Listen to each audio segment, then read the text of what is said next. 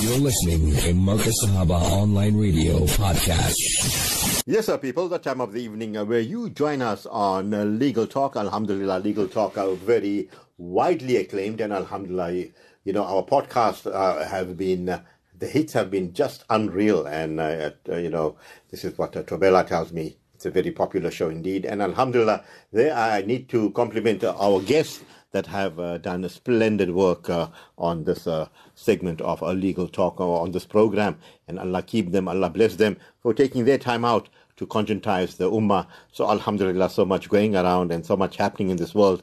And the brother that I have in front of me, Advocate Mohammed Omar, he's someone, he's worldly wise, people. He's worldly wise. He's been on, you know, he's done everything. Besides being, you know, an advocate, he has been, you know, he knows his politics, he knows his civic work, he knows, you know, the social things, and he knows the economy. I mean, I can give you on this show with this one individual, I can even give you a market report. You know that, people? Yeah, I'll tell you. We can give you everything.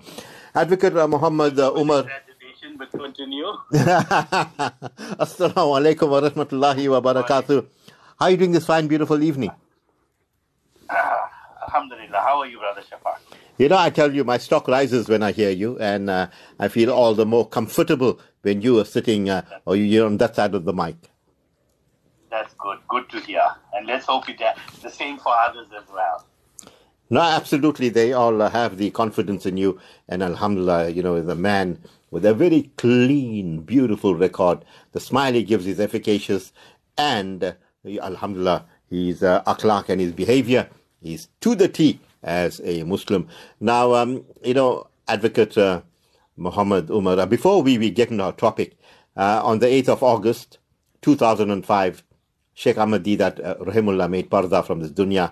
And, you know, I remember paying him a lot of tributes on my different platforms that I'm involved in.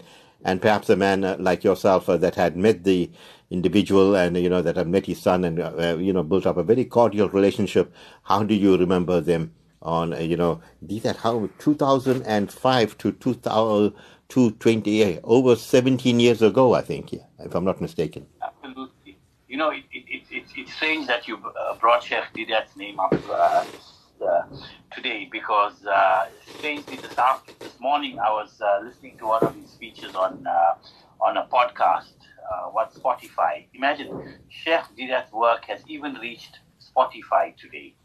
This technology, what he would have done with this technology, people cannot imagine, because he was always at the forefront. He was the first person who went in for videos, and at that time there was a strong opposition that how can a Sheikh of Islam speak on video, televised, you know, images, these type of things. And today, it's par for the course. So, you know, and he was speaking about the Jehovah's Witness today, you know, or the one that I had listened to, and said, when you ask a Jehovah's Witness, you must ask them, where do you get the name Jehovah from? And he said, immediately you'll hit them for a 6. So that was my lesson today on Sheikh Didat. Alhamdulillah, you know, you look at it. Muhammad calls a spade there. Yeah, it's a knockout punch. No airy-fairy tunes with Muhammad. He gets straight to the point. And Alhamdulillah, you know, talking about the points. And very quickly, your views on what's happening on Palestine and the, you know, atrocities that are being perpetrated. And I just recall talking to another learned scholar this morning and telling him, you know what, you talk about Ummah. I can't see an Ummah, because if there was an Ummah, there wouldn't be this thing called Palestine. Your thoughts, Muhammad? The tragedy again with Palestine is the apartheid state of Israel is heading for an election. And every potential president, and this time the new guy after the previous guy, you know, you've got to kill Palestinians to show how strong you are. And, you know, the sad thing is that here maybe South Africa and Gandhi should have taught the Palestinians that if you want to fight, try and learn about civil disobedience. But obviously this is not our battle, it is not our fight, so we cannot tell other people how to fight their battles. It's just that to see children being killed, it's very disheartening and distressing. And this is just after the famous reporter was killed. So, and yet for the apartheid Israel, for them, it's nothing. They don't even bat an eyelid. So basically, it's election season, and that's why innocent people are fair game again. That's the tragedy. Yeah, Shireen Abu Akleh, you talk about her, and she being also a dual citizenship, I think American citizenship, and that's where America has done nothing about it. They call that the hypocrisy. And you talk about nothing has been done, and the tragedy is that they have to do this all the time just to show that we got it all under control. But no one opens the borders nearby. Egypt is complicit. And then we notice our Nalini Pandor, she was quite vociferous about the aggression, and she spoke out against those children being murdered and killed. And then the Jewish Board of Deputies went for her. Yeah, they said, oh, she's got no empathy, she has no sympathy for the Israeli cause. Can you believe the gall? Yeah, absolutely. They seem to have. What can I say? It seems sympathy is their trademark and hallmark, and you cannot take their so-called sympathy and use it. I wouldn't say use it, but highlight other issues. It's only the Israelis that suffer. It's only they that get hurt, and notwithstanding the innocent lives killed and injured, and apartheid Israel, for all its technology and expertise, you mean they and even let me tell you. They have infiltrated almost every organization within Palestine with their spies and snitches. And with all of that, you cannot find better ways of dealing with the situation, that you've got to throw rockets on innocent people. Mohammed, while you're talking, and you tickle my brains once again, and again, I was talking many years ago, this must have been in 2004, to a Palestinian professor who was in Gaza, and I asked him, and we were sending a lot of aids from South Africa, and I asked him, what are the possibilities of all the aids, the money that we collect from our country getting into the hands of the Palestinians? And you know what he told me? Mohammed, you'll be amazed. It's on record. He said, your guess is as good as mine. And then subsequently we found that medicines were expiring. They were in warehouses, and the things like babies' feed never got to the babies. They all rotted and so forth. And, it's a tragedy indeed. And I'm wondering, who are those that keep an eye on what's happening, and who, what type of reports are we getting? But these Zionists, they definitely are playing, mind games, and they're playing, perhaps they're sniggering behind our backs, Mohammed. My theory is today with technology, what you can do is highlight the Palestinian cause. Every time, there's a famous clip, and I'll probably share it with you. One of the late Archbishop Desmond Tutu speaks about apartheid and Palestine and says it's worth it. Now, if you have a Zionist telling you that it's not apartheid, all you got to do is put that clip on his either tweet, on his Facebook page or something. And, who better an authority on apartheid than Archbishop Desmond Tutu? So that's it. How about whatever Bishop Desmond Tutu may have done or may not have done, he's being outspoken on the Palestinian cause is brilliant. Absolutely brilliant. Yeah, we have to give him credit, because he said it was worse than apartheid itself when he went there and he saw the atrocities that are being perpetrated. Absolutely. And then you know who reacted? Mm-hmm. Yeah, the brigade went for him. They started making other stories about him. At the time of his funeral, you would notice that the Zionist voices in South Africa were very silent about his funeral. So that alone will tell you a lot. No, absolutely, Mohammed. You're on the ball. Bless you. It's easy for you to tell somebody what apartheid was or was not. But for a person of the stature of Archbishop Desmond Tutu, who spoke out, who was, an anti-apartheid champion who won the Nobel Peace Prize, and for him to say that it's an apartheid state, that's what the apartheid Israel is all about. There is nobody else that can be more influential and more convincing. And you don't have to hold a banner. You don't have to say anything. Just keep bombing other people's social media messages. Well, then, yeah, Mohammed, but there's a paradox also. Then you found a justice, former justice, Chief Justice Mokheng. He said, he said, I pray for Israel. You know what's the latest joke about him? He wants to run for president, and they've told him if you're going to run for president, you're going to lose your government pension. Did they? Take your chances properly. He feels he's on some divine intervention.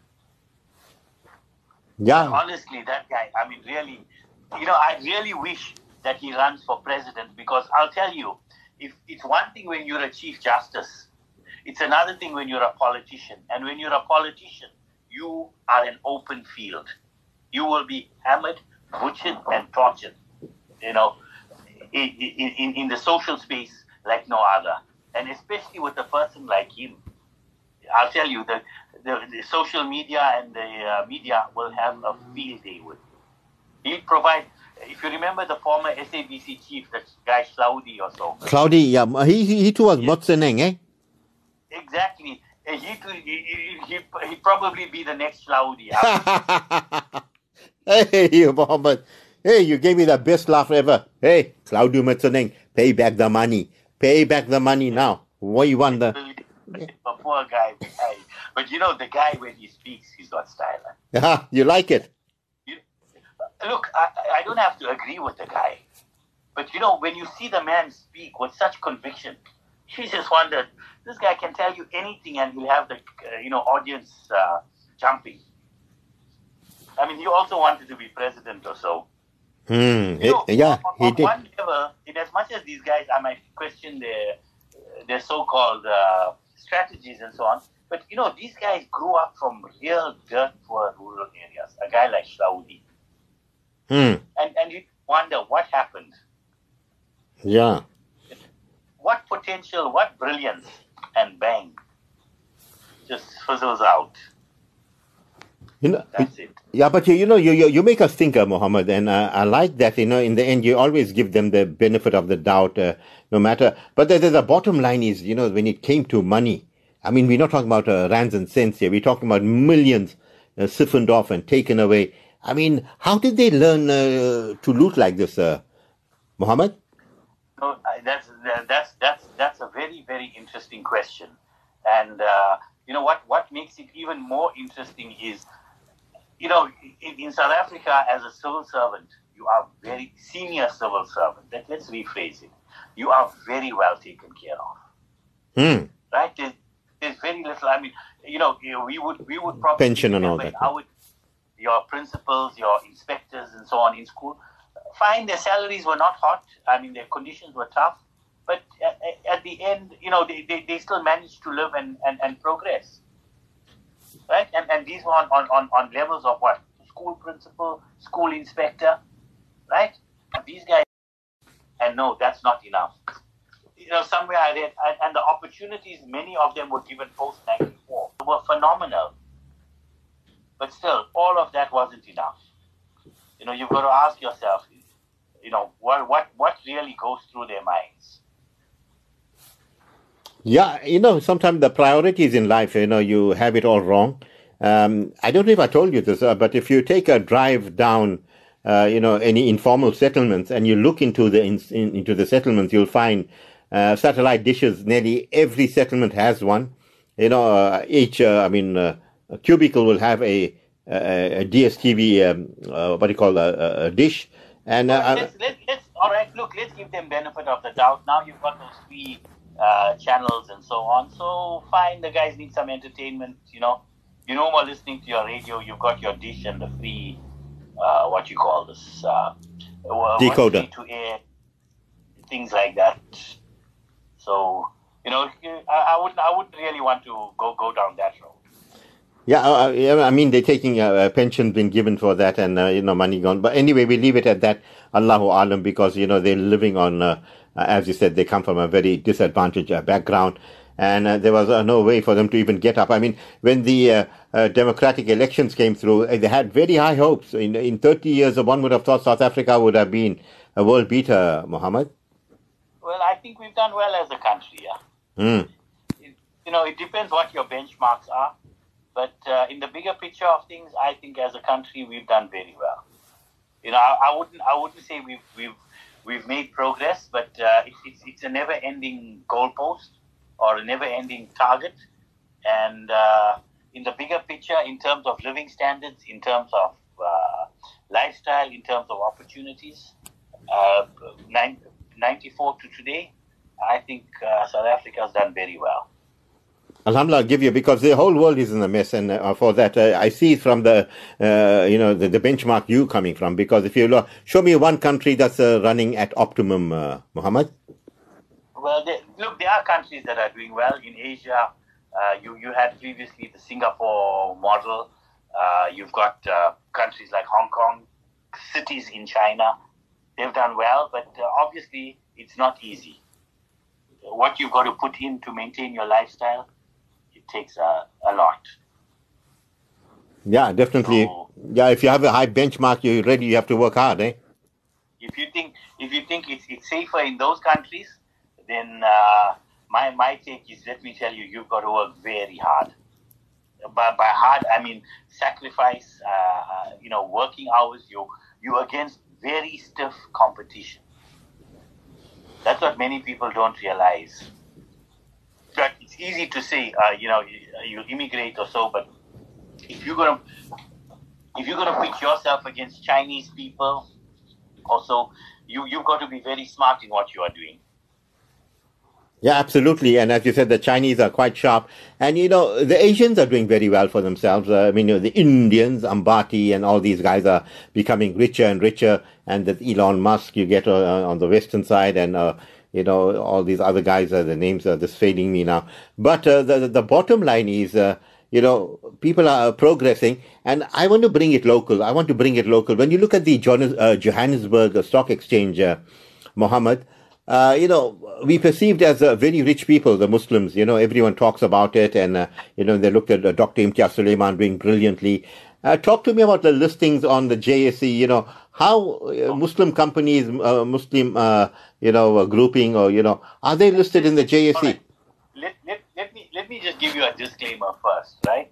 As far as investing in the JSE and that is concerned, I'm not good, and based on my personal experience, I can tell you more about the losses I made than the profits. But hey, you too. Listening to a person who's lost money is not exactly the most exciting thing in life. But all said and done, I always say in life, you've got to pay your school fees if you want to do anything, and that's been part of the journey. But if we take the JSE in South Africa, if we take businesses and that, look, our Muslims have done well with certain major corporate companies. If we take the former Imperial Group, the CEOs were Muslim guys. If we take Vodacom, I think we've had, and if we take the other companies, in fact, a very exciting company, I must tell you, and here many are critical, is the managing director of Woolworths in South Africa is a female Muslim. The managing director of Woolworths South Africa is a female Muslim from the Western Cape, Zaida Rylands or so. And now imagine she's worked through the entire company, been through all the systems, right? Occupies a position of leadership, and you give her due. So, on that score, some people have done very well for themselves. And both in terms of career-wise and in terms of financial benefits, they've probably seen, good opportunities. And from a career point of view, the exposure they've been given to be exposed to the entire, supply chains, computer systems, staffing, warehousing, distribution, it's phenomenal. And a damn good learning curve. That's where I would put our Muslims and the JSE in South Africa. Yeah, you're talking about that. I'm talking about the supermarket groups and all that. They all, there's something you sent me and I looked at it, and I was thinking about, I'm sure you know who I'm talking about. There's this one Muslim group. They have a whole chain of supermarkets all over the country. I believe they're also in Africa. But Muslims generally keep it in the family, so you don't need, investment from outside. You do it from the family. it's a bit of a tough one. Eventually, one of our guys will probably crack it, I think. But it's not easy. Mm. You know, around the world, there are people that have attained, if you take in Dubai, there's this guy who has all these car dealerships and so on. Futem Group, right? That guy's done well for himself. But South Africa, it's going to take a little longer. But overall, in certain niche areas, our guys, in terms of what we call it FMCG distribution, that's fast-moving consumer goods, they've done well for themselves. They've created a so-called. If we go back in time and see like your cash and carries, previously you had your Metro and there were a few other major groups. All those guys have fizzled out, and who's filled in those places? So that's how we came into the picture, and they put on a good fight. I mean, that's basically where I would say a bit of our strength lies. Mohammed, we look at it, I mean, this is all a family to you and very close to me also. The Spingo, we look at the Spingo scenario, and, one of your family members had this big thing, he starts with a P and, all the story, we won't mention the name. And around them, because these Yahudi companies came into being, who I'm talking about. And they tried to, they tried to give them a go, competition. But Allahu Akbar, your family, stood like the elephant of the area. Talk to me. Look, I always say you can't beat a person in their own backyard.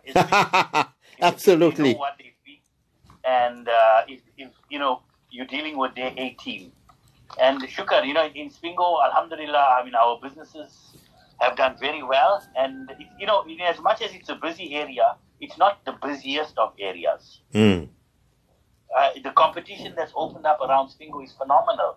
You got Mega City, you got Galleria, you've got so many other little satellite developments. And for some strange reason, Spingo is still surviving. And the confidence of the people, the indigenous people, they believe in that product, they believe in the honesty, they believe in the freshness. And you had, members upon members. I can't imagine why a guy would take a taxi 30 kilometers away and pass 5 or 6 supermarkets to come to one particular store. That I can't understand. But that's human nature. That's the branding and human nature. That for me is a karama, man. I mean, I knew Yusuf Jadwood, I knew his son, Musa, we called him Rambo. And, we went on and there's so many passed on. I mean, the one gentleman who was, I think your cousin, he must have been your cousin.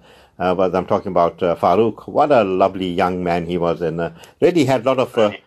brilliant. And they make special du'as for them that Allah grants them Jannatul Firdaus. And, sometimes the young people, everyone had a lovely word to talk about them. Allah, always bless them. And I do still keep in touch with the family. To run these businesses is no joke. Absolutely no joke. Yeah, it's a really big sacrifice. Now, Mohammed, you and I, mashallah, but we'll be relevant. We're giving information that is quite important. Let's go on to the eggs, Are you a big egg fan? You like your omelette or your bedu eggs and what? Tell me, before we get to the topic proper, you like your eggs? I'm not an egg farmer or an egg fan, but eggs are a lovely dish now and then. Yeah, I like it. Onion eggs with the roti. And maybe sometimes you feel the scrambled eggs with some sauce. You can't go wrong. You can't go wrong. And what about this one, Mohammed? Eggs, when you have it, like, sunny side up and some nice pickle with it, carrot pickle. Well, pickles are not my favorite, but, it's a nice breakfast dish. Let's put it that way. Yeah, lovely. Lovely indeed. Now, I want to talk to you about something important. Don't put all your eggs in one basket. That's our topic for today. And I want you to unfold this topic and, give us the ins and outs and why not. It's sad to say, but in life, people will always have these dilemmas. You start off your life, you get a career, you build up a few assets. Time goes on, you might have to sell a few things. Circumstances change. And now suddenly you're left with a choice that, look, I need to live, but I need an income. Or I have some money, how do I protect the capital for another nation? It's an issue. And there's been a lot of controversies and issues in the public space, and believe me, it's going to happen for another good few centuries. Question is, if you have money, how much do you invest in one particular asset, or in one particular company, or in one particular person? And this is why the lesson, do not put all your eggs in one basket, holds very, very true. Just as a disclaimer, we're not giving any financial advice. That you've got to go and speak to your financial advisor. And this is not about where or what to invest. But it's just that if you look at people that have done well, and people that have suffered smaller losses, what was their secret? What was their strategy? And the best thing to do is to always split your investments in 5 or 6 different options. And how you do it, what do you do, that's another story. And also, when it comes to investing and investments, the most crucial factor is greed. If you ask me why did people lose money, it's only one word. I'm talking of in terms of investments, not in terms of opening a business, right? It was because of greed. You can go to the bank, you've got Sharia products, you've got non-Sharia products, that's your choice. You can put your money in there, you'll get a small money, your capital is safe. But obviously you're not satisfied with that. Maybe your nature is you want to take bigger risks, and this is where the problem begins. No, absolutely. And you say, where the problem begins. And, you look about, you look at the Muslim businessmen, you talk about, they do help out each other. There's always they care for each other. I mean, the recent looting that took place, and mashallah, you'll see most of our businessmen, our Muslim businessmen are back on the feet like nothing happened, Mohammed. I don't know if I'm wrong in my perception. Look, let's put it this way. Those with the gumption and the go are back on their feet, and those whose businesses were profitable did make a go of themselves. But overall, there is that support network, be it your suppliers, be it some of your customers, be it certain benefactors that have went out of their way to ensure that some businesses were back on their feet in no time.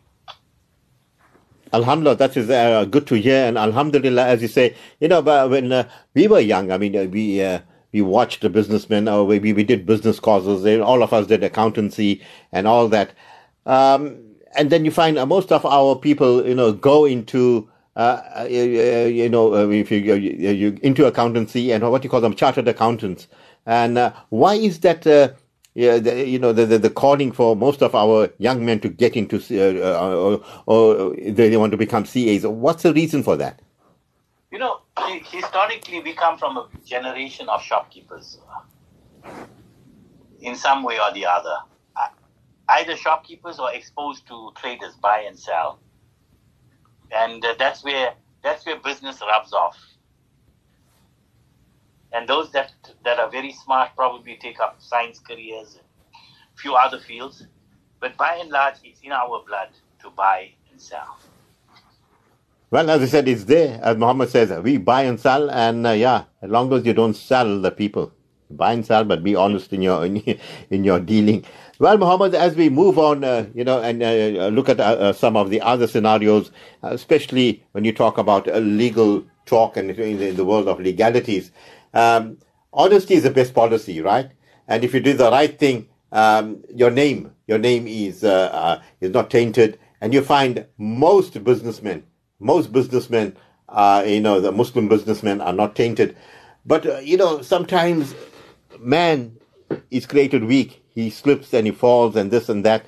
And, the whispering of the shaitan is sometimes so great that, people start burning businesses to claim from insurance and so forth. Why do people do this in desperation? I mean, it's not a good thing to do, but we heard of many people going insolvent and paying a person, for 5 cents in a rand and so forth. How do you advise against this? In Islam, they always say, tie your camel. Simple as that. And when you say tie your camel in business, again, don't get greedy.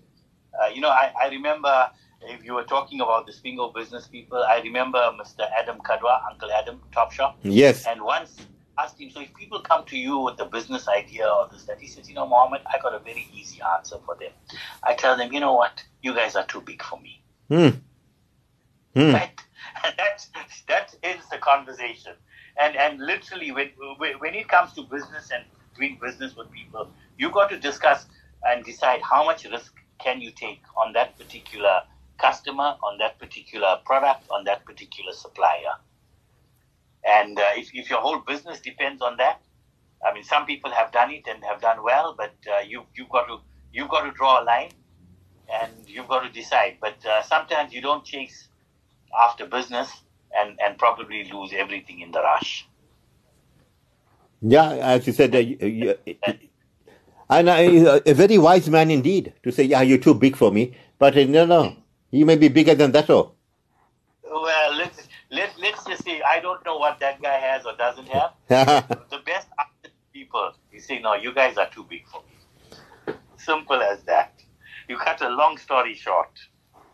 Brilliant indeed, and very humble people do talk, and the men of few words. But Alhamdulillah, the barakah of the rands and cents flows in the bank account, and maybe, I don't know, talk about Cyril Ramaphosa's barakah under the mattress and all. I don't know whether they call that barakah or what, but let's leave that alone. No. And let's look at reality in life. Look at a reality. What's going on around us? We're talking about Ukraine. We're talking about Russia. We're talking about gas price. We're talking about wheat prices. And Russia's imposing price terror on Europe with gas. And now I believe Europe now wants to go and open, Germany and all want to reopen the coal mines. And here in South Africa, we're closing the coal mines. What do you read into that, Mohammed? Energy is always going to be a political issue. And depends on the whims and fancies of the day. You've just got to learn to live and adapt and adjust. But in the end, it's a bigger ploy because you might say, fuel and that has gone higher. But if you look at the petrol majors, the fuel companies, they all are showing record profit. So, man's disaster is another man's profit. Now, you know what you're doing. You know what you're doing to me, eh? You're pulling me into a disaster zone now. You know what I'm talking about. Tell me. Let's see if you can read my mind, Mohammed. No, I'm not good at reading people. I tell you, this man, he can read your mind, people. Once he's driving in his car, and if he's talking to you, he knows exactly what you're thinking. Muslim group, they called it Amanat. Talk to me about it. Look, let's just go back a bit in time again, right? We won't deal specific with any specific groups, but time and time again, experts get it wrong in business. And here we're talking of billions of rands. If we take the famous Tonga Hewlett Group, right? They own property like you cannot believe. They own the Gateway, they own Shanga, they own the entire North Coast, Sugar Mills, so many own. They used to own Coral Break, so many other companies. That company today is bankrupt, finished. Take Steinhoff, which was part of, you had Techie Town, a few other companies joined them. That company is bankrupt, right? Lots of people, and let me tell you, people have lots of rands. In America, you had that Enron saga, and the lesson about this is always do not put all your money in these companies. If I had to put a number, I would say maximum 10%. Split investment in 10 different asset classes or 10 different little accounts, and that's where you should have your money. But to put all your money in one. And also, I have another very interesting question. Lots of times you'll tell a guy like you will come up to me and say, oh, I got this brilliant investment opportunity and idea. First question I would like to ask you is how much of your money is involved? What have you put into it? Technically, the term is how much skin in the game you've got. Because lots of times you will see people telling you to invest in certain businesses and investments, but yet they've got huge bugger all, and they take fat commissions or salaries.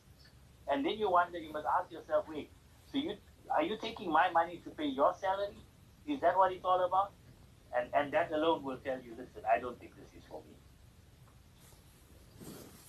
Absolutely brilliant points are made by you. And it's sad.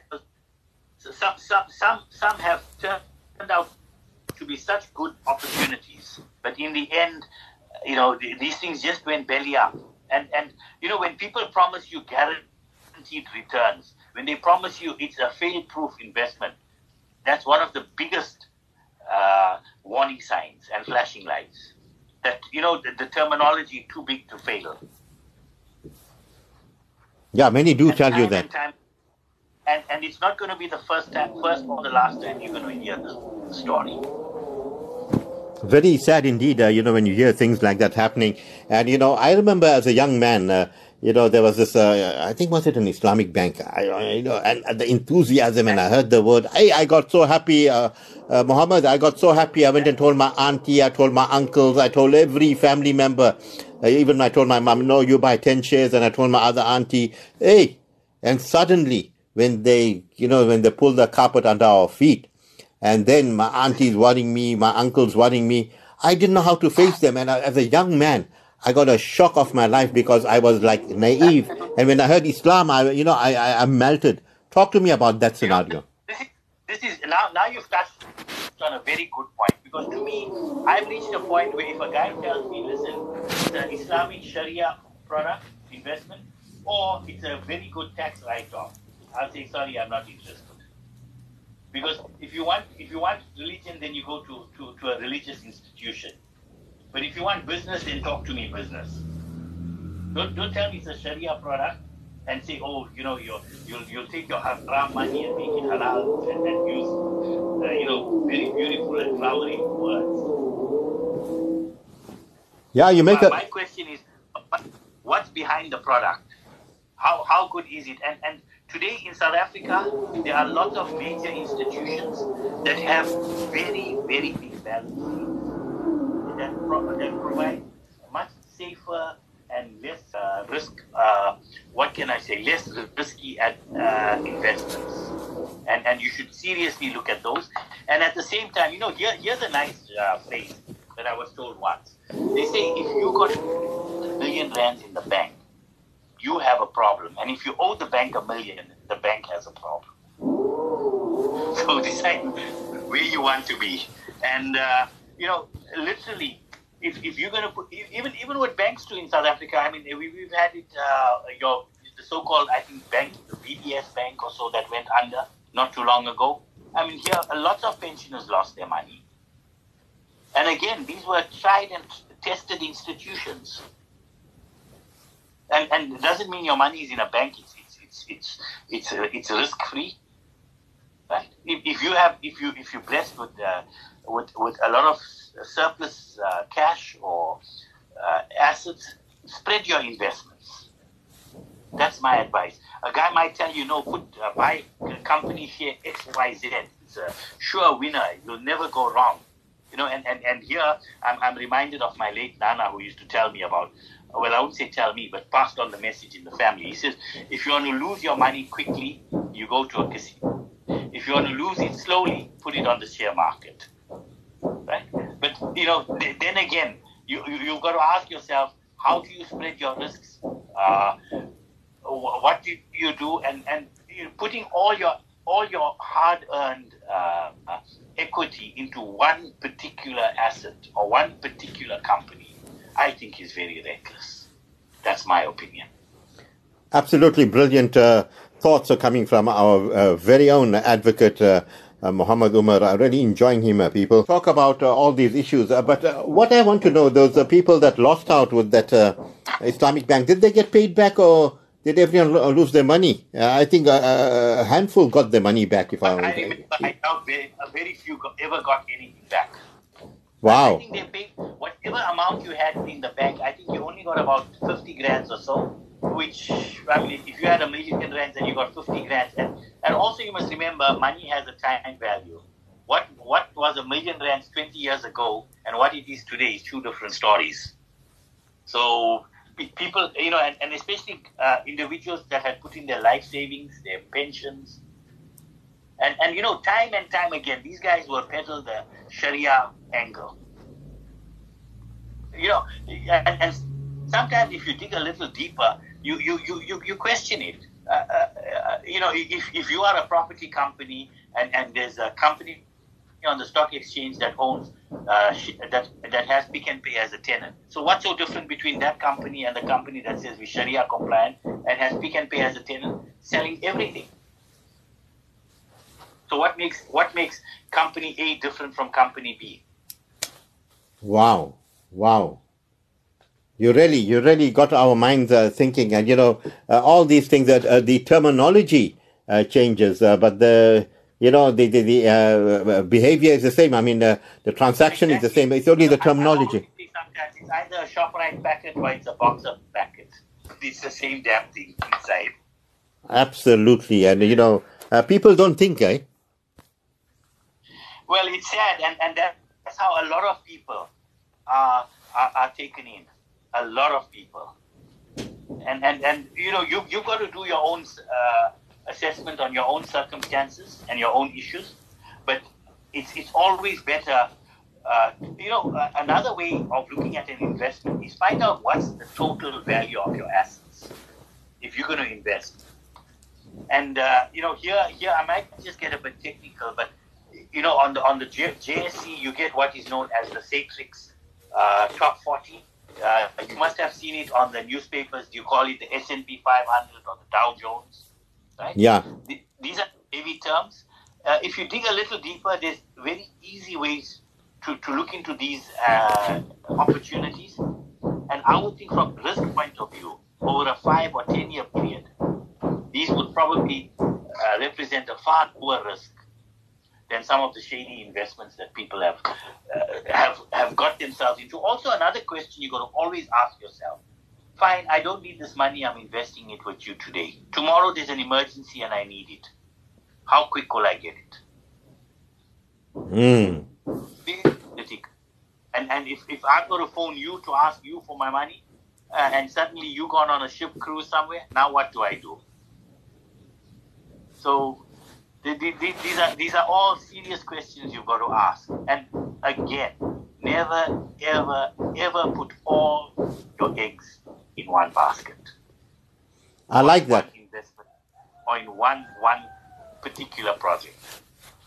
That is a recipe for disaster. Mohammed, once you're talking about a recipe of putting your eggs in one basket, and now let's be realistic. When family members of yesteryear, they all got together or they got into business partnerships, and yesteryear it worked out till they worked so hard, they built it into something fantabulous, something big, and something very powerful that was standing against all odds. But then suddenly, when the elders went, Mohammed, when the elders went, I wouldn't say so. Bolo. Business has a life cycle. Okay. If you take video machines, once upon a time video machines were very popular. Today nobody will even give it a second look. And that's the same with businesses and people. If you're going to be stuck in the video machine era trying to sell people video machines, you're not going to be in business. And this is where you admire younger people who start off new ventures with fresh ideas and fresh opportunities, and they are the ones that go out and change the world. So businesses, and if you talk of older generations, those again it boils down to one word, and that was unity. Where the families were united, they went and shook the world. That was how the previous generations and even current generations were and are successful. Now, Mohammed, I look at myself. I come from that era of the Bagicha, the farm of Spingo, and I knew the 8-track. I went to the 4-track. You talk about the videos, I know about it. And, we adapted. I mean, I'm an old man now, but I adapted. I can engineer, I can talk, I can, put things together, I can work my apps just like that. and I'm sure you are even tech savvy. I mean, the human mind or the brain never dies, Mohammed. It's both ways. Even I think the designers of technology, Steve, was it late Steve Jobs who made it very clear that if he doesn't understand something, or I think was it Jack Ma, then don't even go any further. Because if it's not user friendly, it wouldn't work. So I think it's both ways. But most important is it takes an initiative, and it takes either you are forced to learn or you probably take the initiative to learn. Yeah, as you say, you take the initiative to learn. Your banking system, your business is all automated. Artificial intelligence coming to the fore. The world is being, ushered into a very fast-paced thing. If your computer is slow, or you get your printing, we are programmed to be, need for speed, and the impatience levels of human beings today is on a all-time high. Your reaction? Well, I think that's what makes life easier and better. Previously, if I had to send you a letter, I would have written out, typed it, probably put it in an envelope, taken a stamp, gone to the post office. Maybe a week later, you would have received it, kept it in your desk on your filing system, then phoned you and asked you, did you get my letter? You would say, oh, let me just check. Can you send it again? Whereas today, I'll send you an email and there's no excuse. So that's how the world has changed. Yeah, I like what you told me there, because my point is that that human feeling of empathy, sympathy, of patience, of being cool, calm, and collected is because of technology. Man is reacting in a very cold manner towards even his fellow human beings. I mean, he's letting the machine do the talking on his behalf. That's what I'm trying to get at. That human touch is being taken away. It's the way the world is moving, and you've got to fit into that world. Can't we convert? Ended a lot of careers, but take Telkom today, non-existent. Yet, if your home line was disconnected once upon a time, you were shut off from the world. Yeah, if you don't have Wi-Fi, what happens, Mohammed? Tell us. Exactly. Today, Wi-Fi is people's life. I mean, you can have load shedding too, but there's some that say, never mind, load shedding, just keep my internet good. Yeah, I've got backup, brother. I got backup. I got that, yeah. No, I got that backup, yeah. Oh, very good. So your Wi-Fi is working. Yes, my Wi-Fi is working. I got the backup. I mean, this is the dependency, and that market of, data and technology and cell phone towers, it's run by perhaps one manufacturing company that makes it and distributes it. What's behind it, Mohammed? There are lots of companies involved. I think you've got your Ericsson, you've got Nokia, you've got Huawei. In fact, the knight in shining armor is actually Huawei. Those guys are real smart people. So much so that they've irked the Americans. So, and you must watch the Huawei CEO and founder speak in an interview. Ultra simple. I don't think he even speaks in English. Apple will sell you a handset or a laptop, whereas Huawei will run the entire system, from your handset to your cell phone tower to the entire system to run a communication network. Yeah, Mohammed, and as we talk about all these different technologies, name me a few Muslim companies that are into this technology and that can give perhaps Apple or Huawei and Samsung a go. Are there any Muslim companies or, with a Muslim brand that can come to the fore and maybe, give a competition in the market? Talk to me. Offhand, in terms of products, I can't think of any offhand, but I think in all of these companies, you've got people of different religions and different persuasions sitting on different levels. So I wouldn't want to run any particular one person down or up, but I think as an independent network provider also, we've had companies like in the Middle East, if you went, you had Salat and a few other guys, if we remember. South Africa, if you take MTN, their holdings are very extensive, and they're also quite strong in the Middle East and so on. So, and in between, you've had people of all backgrounds serving in different roles. I'll tell you, Mohammed, really fascinating conversation. I'm looking at my basket and I see, my basket. No. Bring the other basket, Mohammed. I got about 4 As long as your basket is growing, that's most important. Okay. Yeah, it's grown quite well, yeah. But alhamdulillah, brilliant conversation with you. Perhaps your parting words this evening. Well, like we said, our topic for today was putting all your eggs in one basket, and no one person is an expert. No one person has the answers for everything, and no one investment is going to make you rich. But sometimes that one investment can make you poor. And when you invest, there's always the upside and the downside. So you've got to look at these things, and as you get older in life, your emphasis is more on getting an income rather than watching your capital grow. And as for providing for other generations, my attitude, each generation must fight their own battles. That's my philosophy. And that's exactly what my parting words are. Don't put all your eggs in one basket. Jazakallah khair, Mohammed. And I like you said each one comes with their own taqdeer. And you don't say, hey, me, I'm Advocate Mohammed Umar, and my grandchildren and my great-grandchildren are set for life. Hey, I heard many talks like that, Mohammed. Can I tell you, I've yet to see a grandfather providing for his or her grandchild, or provided. Time in 30 to 40 years, whatever was let's say rich back then is not rich today. Allahu Akbar. Think about it. No. You've had to work for, you've had to make it happen, and you've had to run it properly. And if you did not have the brains to run it, believe you me, it would have been very difficult to continue. Absolutely, Mohammed. Allah bless you.